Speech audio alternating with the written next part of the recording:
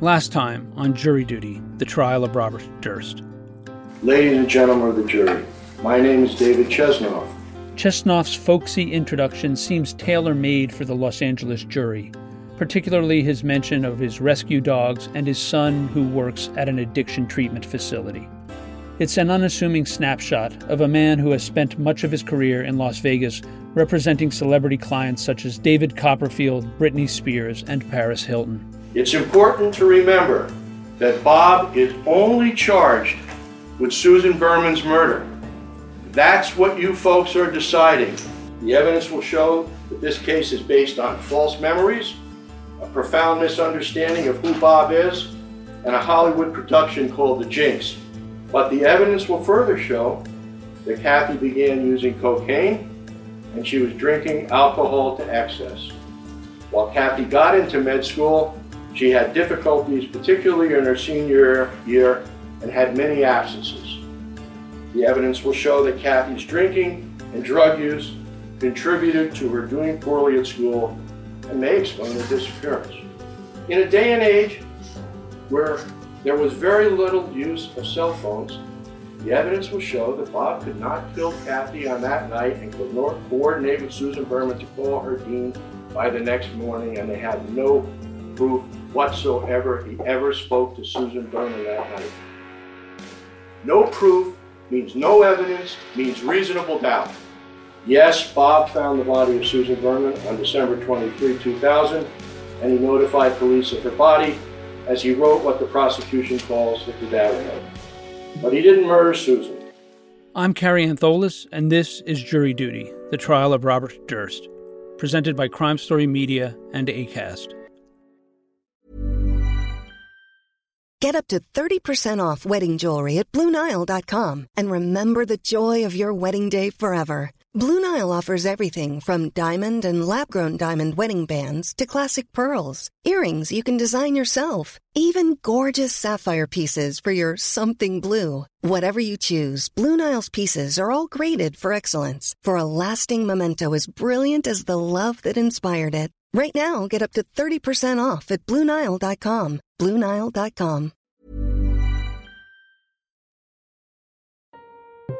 It is afternoon on the last day of opening statements. The 12 jurors and 11 alternates appear engaged by David Chesnoff as he reads the text of his opening.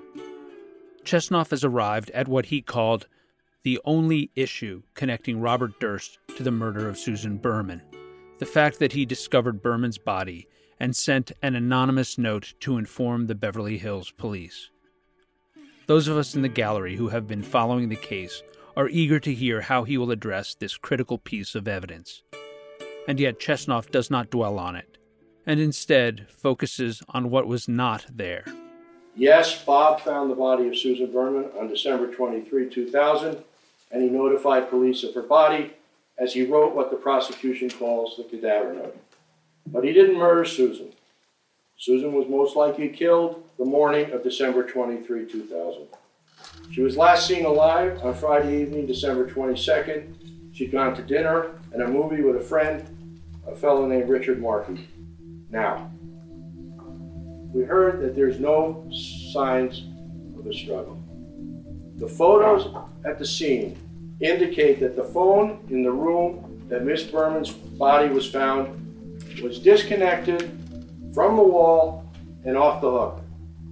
That's evidence of a struggle. The coroner report notes that there are several minute, small purple contusions on the front of the left and right thighs and inner right knee. There is a faint reddish, probable contusion on the back of her hand. The evidence will show that there was no proper follow-up investigation with respect to the door being damaged, the phone being off the hook, or with respect to the contusions and bruises that Susan had. The evidence will show that the police investigation in January and February of 2001, right after Susan Berman's murder, didn't produce one piece of forensic evidence for you to consider. There are no fingerprints of Bob, no handprints of Bob, no DNA of Bob, no blood of Bob, no fiber of Bob, No gun was ever found tying Bob to the crime. There are no shoe prints in the house. There's blood, and you're going to see there's paw prints from the dogs, but there's no shoe prints. As of January 12, 2001, a criminalist hadn't even been assigned by LAPD to this case. So if she's murdered on the 23rd, 19 days go by before the LAPD thinks it's worthwhile to go in with a criminalist and assign a criminalist to study who might have killed Susan Berman. 19 days.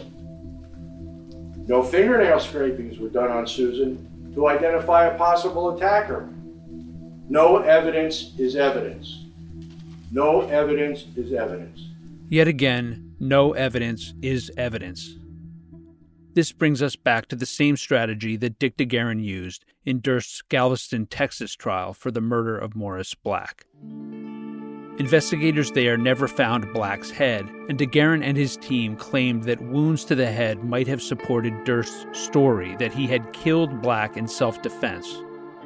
In this instance, Chesnoff tells the jury, the lack of evidence was due to a slow response from the LAPD, but he muddies the logic a bit. More tests should have been done, Chesnoff suggests. There should have been a more rapid and thorough investigation to find evidence. This forensic evidence might have supported Durst's story that someone else killed Susan Berman. But what about the direct evidence that does exist? Bob Durst now says that he was in Susan Berman's home shortly after she was killed. He discovered her cadaver, wrote an anonymous note informing the police, and then denied that he was ever there until there was overwhelming proof to the contrary. Chesnoff glides past these issues and moves on to his next topic.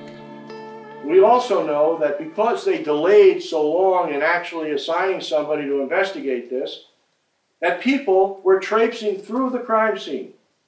Her relatives came in the house. Her manager, a fellow named Niall Brenner, actually climbed in the window of the house while there was still indications that it was a crime scene, went through her voicemails, which is interesting. We don't know if he erased them, didn't erase them. He actually went into the crime scene because it was never secured by LAPD, never secured, so that a proper investigation of who killed Susan Berman could be done. He went through her mail. The police hadn't gone through her mail. And this guy was going through her mail after she was murdered, and the police apparently didn't secure the scene. In a prior hearing, Susan's friend Richard Markey testified that Susan had a turbulent love-hate relationship with her manager, Niall Brenner. Markey told the court that he initially suspected that Brenner murdered Susan, especially when Brenner refused to cooperate with the investigation. In 2001, New York Magazine ran an article titled, quote, "Who Killed the Mobster's Daughter?" end quote. The journalist who wrote the piece reached out to Niall Brenner for an interview. Quote, "Brenner, who friends say is the person who spoke to Susan most frequently and spent the most time with her, declined to be interviewed, except to say, quote, 'Yes, I know. Everyone adored her. She was remarkable and incredibly talented, but she was not an easy person to get along with, okay?' End quote. Reached a second time, Brenner hissed, quote, 'I've got other clients to take care of. I don't have time for this. I was tapped out by Susan every day while she was alive, and it's the same thing in her death. I just can't take it anymore.' End quote. David Chesnoff seems to imply that he will present Niall Brenner as an alternative suspect in his defense of Robert Durst. And yet, in pretrial motions, Judge Wyndham made very clear that Mr. Durst's attorneys cannot present such a defense because they have never been able to offer any compelling evidence that Mr. Brenner or any other person was responsible for the murder. And so the innuendos about Mr. Brenner are likely to evaporate at trial. After addressing Niall Brenner, Chesnoff returns to Susan's relationship with Robert, telling the jury that Susan was excited to see her friend, not afraid for her life. She wasn't concerned that Bobby was coming. She wasn't, the evidence showed, blackmailing Bobby. She wasn't concerned that Bobby was angry at her. She was happy that Bobby was coming, because if you consider the evidence the way it's being presented, the idea is that somehow she was blackmailing Bob. Well, you're not happy if you think the guy who's coming that you're blackmailing is angry at you and he might shoot you. The prosecution is basically relying solely on witnesses who waited years to report alleged statements that Susan or Bob made. Actually, a lot of them was only until after they were aware of the jinx and other media and were interviewed by Mr. Lewin, having reviewed media and heard third-party stories, that they described some of these alleged statements by Susan. They didn't do it in 2000. At no time until it once again became a media sensation, and all of a sudden, all of these people that were supposedly great friends of Susan had these revelations. But never at one time did they ever share it with the police, when you would think the evidence would show a dear friend would tell the police whatever they could to help find who killed their friend. The evidence will show they didn't. David Chesnoff is telling the jury that the defense will be challenging the testimony of witnesses who suggest that Susan was a threat to Robert Durst because of what she knew. John Lewin presented some of that testimony in his opening. First, there was Miriam Barnes, who told Deputy DA Habib Balian she remembered Susan summoning her to her apartment, urgently needing to speak with her. She needed to talk to me. Was there anything out of the ordinary about the way she summoned you up to her apartment? There was a sense of urgency. She was. It took her a while to get it out. She was very nervous, and when Susan got nervous, she'd pick at her lip, and she said, "I did something today, and did it for Bobby." And then her next statement was, "If anything ever happened to me, Bobby did it." If anything ever happened to me, Bob did it. Susan sounded scared of Robert Durst. Linda Obst also testified about a conversation with Susan Berman about the kinds of things Susan would do for Durst, and how it reminded Berman of the kinds of things that her mother would do for her gangster father. She once told me that she called Albert Einstein Medical Center for him and said she was Kathy. It came up in the context of she did the sorts of things for Bobby that Gladys did for Davy. And the example that she gave was that when Bobby was asked her to or needed her to, she made this phone call to Albert Einstein in Kathy's name. And finally, there was the particularly damning testimony of Nick Chavin, who first relayed what Susan said to him about Bob. Susan said to me specifically that Bob killed Kathy, and I said no, he didn't, and she said yes, he did, and we argued about that, and she said, we love both of them, Kathy's gone, we love Bob, we need to protect him. Bob killed Kathy. I said, how do you know? She said, he told me. Chavin then relayed what Bob said to him about Susan as they were leaving a restaurant in 2014. We walked out the door. This is hard. We walked out the door, and on the sidewalk, I said, you wanted to talk about Susan. And Bob said, I had to. It was her or me. I had no choice. In response to this testimony, the defense plans to present evidence that the statements of Miriam Barnes, Linda Obst, and Nick Chavin were based on false or altered memories. As you see, evidence will be presented which will support the suppressed memories can be altered. So, for example, even if those people aren't seeking attention or aren't making it up, they really, in their mind, think that something was said, we're going to bring you an expert witness, Dr. Elizabeth Loftus, distinguished professor at the University of California. She is prepared to testify at this trial about the workings of human memory, the effects of suggestion, on memory, the mechanism of creating false memories, and the characteristics of false memories in her review of materials in this case. Moreover, she would identify some of the suggestive activities that occurred in this case, such as leading questions when people are being interviewed, and outside research, including media, including the jinx. In conclusion, David Chesnoff revisits his now well-worn maxim, no evidence is evidence. There will be no physical evidence of anything happening to Mrs. Durst in the South Salem home. Dr. Cooperman received a call from Kathy Durst the day after the DA says she died in the house with no forensic evidence. An extensive police investigation over years never led to charges against Bob for Mrs. Durst's disappearance, let alone prosecution and a trial. There is not one piece of scientific evidence whatsoever tying Bob to Kathy's disappearance or Ms. Berman's murder. And so, after all of the evidence is presented and the jurors begin their deliberations, they will have to choose between two ways of interpreting evidence. Will they be guided by Chesnoff's mantra that no evidence is evidence, deciding that the lack of CSI-type forensic evidence leaves them with reasonable doubt of Durst's guilt? Or will they follow Lewin's OK Boomer method, deciding that the mess of circumstantial evidence surrounding Durst's actions and statements, and the statements of others, leaves only one reasonable explanation: that Robert Durst killed Susan Berman?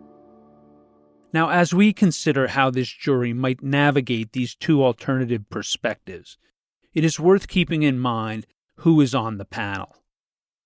Again, the jury includes a woman who works as a geographic systems engineer and a man who is a retired FBI special agent. There is a woman raised in the Philippines who now has a career as a nurse.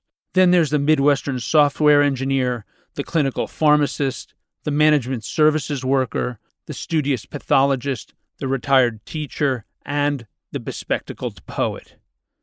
There's the juror who called Durst a charming psychopath during voir dire, a skeptical woman who has never seen the jinx, and a mathematician who initially thought that the trial was for Fred Durst, the lead singer of Limp Bizkit.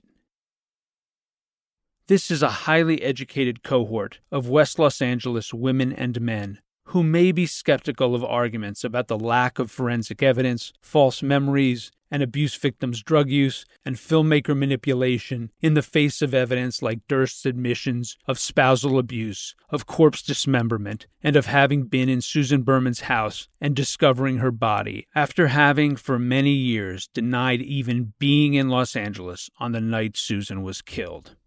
Chesnoff makes one last plea for fairness on behalf of his client. The unfairness of all of this is after 40 years, they never charged him with Kathy's disappearance, and yet he has to face that. He has to face a murder charge for a case that he was acquitted in. Mr. Durst will testify that it's the kind of things like that that make him believe that he is a pursued person. It's not paranoia. It's happening here. This case was wrapped in a bow by Jarecki and his Hollywood production. It led to a universal belief that Bob would never get a fair trial. But everybody over here knows that you people are going to consider evidence only. And if the evidence is not there, Bob Durst will be found not guilty, and he will leave the courtroom as innocent as he is as he sits there. Because remember, until you hear the last piece of evidence in this case, he is presumed innocent. And until you people collectively analyze that evidence and say, is there really proof, he stays innocent. And you will find him not guilty. Thank you for listening. Thank you. And with that, David Chesnoff closes his black binder filled with notes and returns to his swivel chair beside Robert Durst. The court TV screen displays a simple message. In white text over a black background, it reads, "Thank you for your time.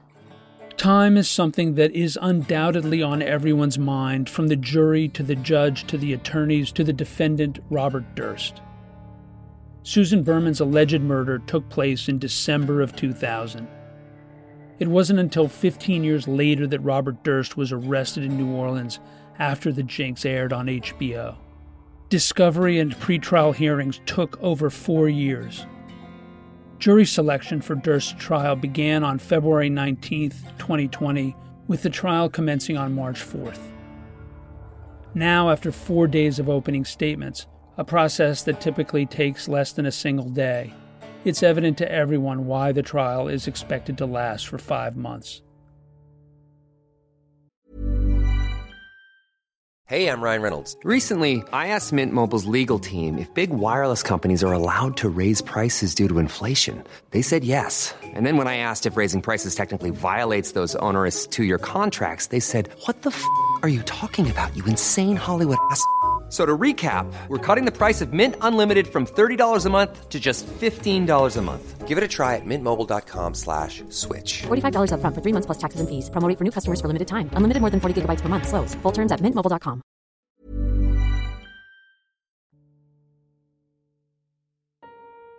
At least it was expected to last for 5 months.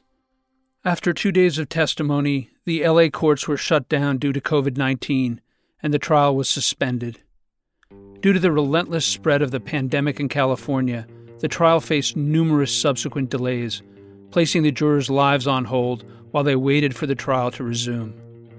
On Friday, July 31st, the lawyers and the judge, wearing masks and observing social distance requirements, reconvened to determine the future of Robert Durst's trial.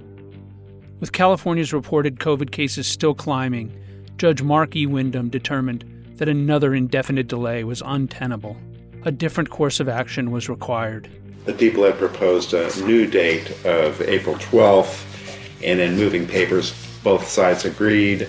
Mr. Durst agreed in writing. I would say that both sides had made a good cause argument for the adjournment, so I'll treat it as a joint motion to adjourn until April 12th. But I would set an earlier date here in Department 81, 1 month ahead of that, just to be sure that we're on track and to assess the health conditions at the time.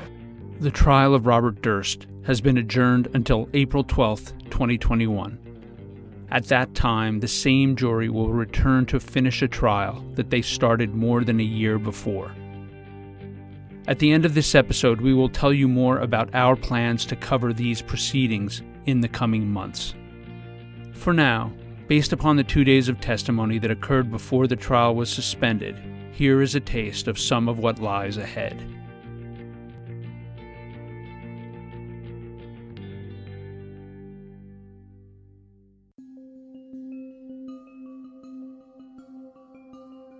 On the first day of testimony, Robert Durst's brother Thomas Durst arrives in court, appearing frail, hobbling on a damaged leg, and wearing surgical gloves. At 70 years old, Thomas is the youngest of the Durst siblings. He resides in the California Bay Area, where he is a real estate developer and a philanthropist. From the moment that Thomas takes the stand, it's apparent that he's uncomfortable, itching in his own skin. First of all, how do you feel about being here today? I hate it. Okay, and can you tell me why you're here? I was subpoenaed.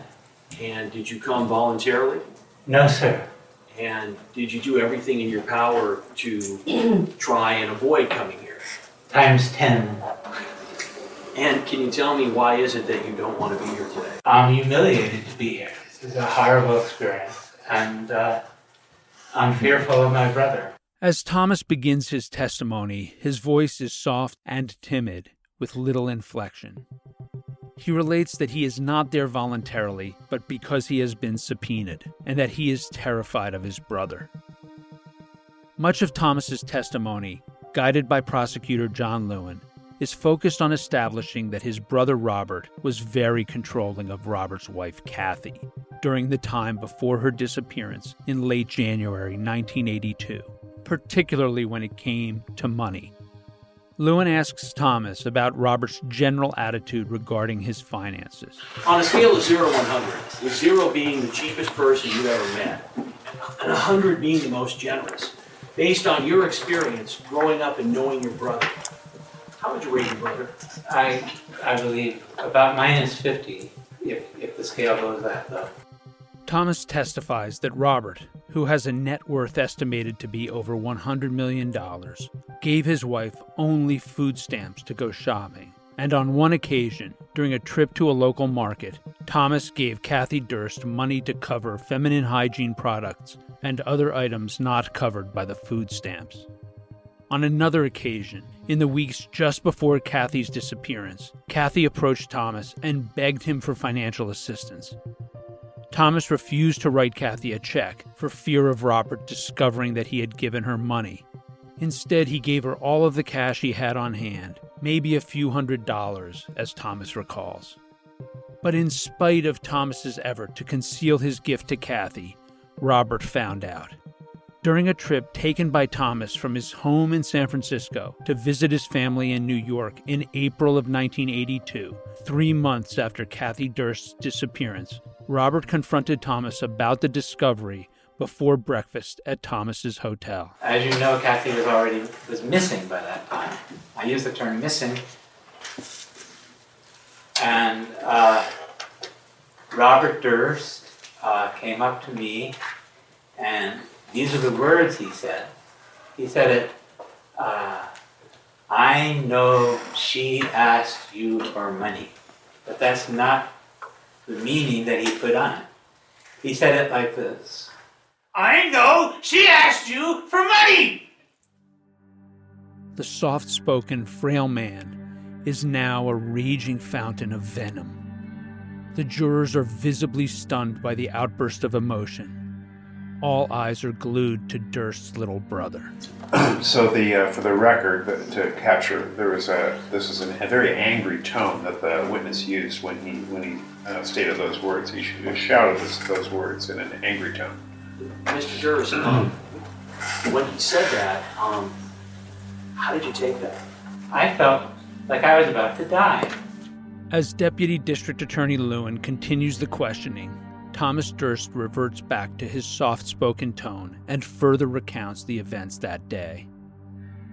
When Lewin asks him, what's the next thing that happened? Thomas Durst describes how Robert rejoined him and their father Seymour after the breakfast and headed together towards the Durst organization. They walked through an office building on the way, as was Seymour's habit, and came to a revolving door. So Seymour goes through the revolving door first, then I go into the revolving door, and from behind, like a sneak, he takes his full strength, and you can't think of him this way. He was strong in those days. He took his full strength, and he shoved the glass, and I went around and around, and I fell out. Oh my God. I fell out on the street, on my knees, and he's guffawing. It's the funniest thing he's ever seen in his entire life.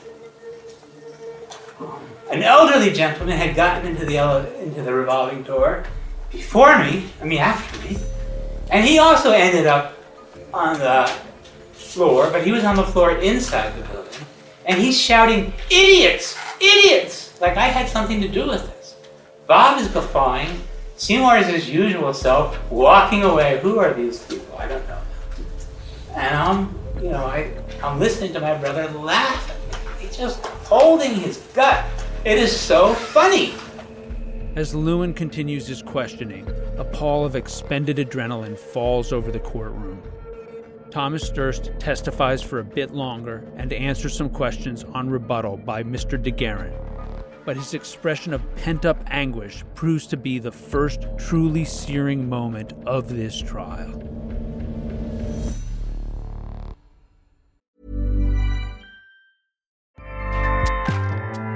Acast powers the world's best podcasts.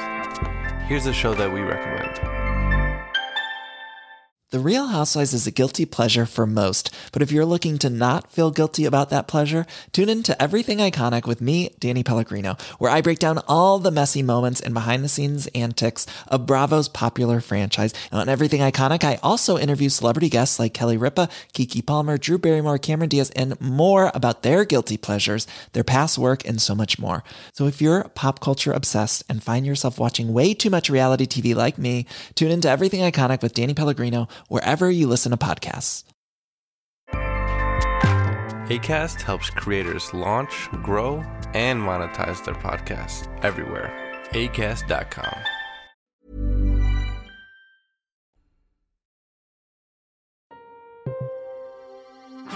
Jury Duty: The Trial of Robert Durst was created by Carrie Antholis.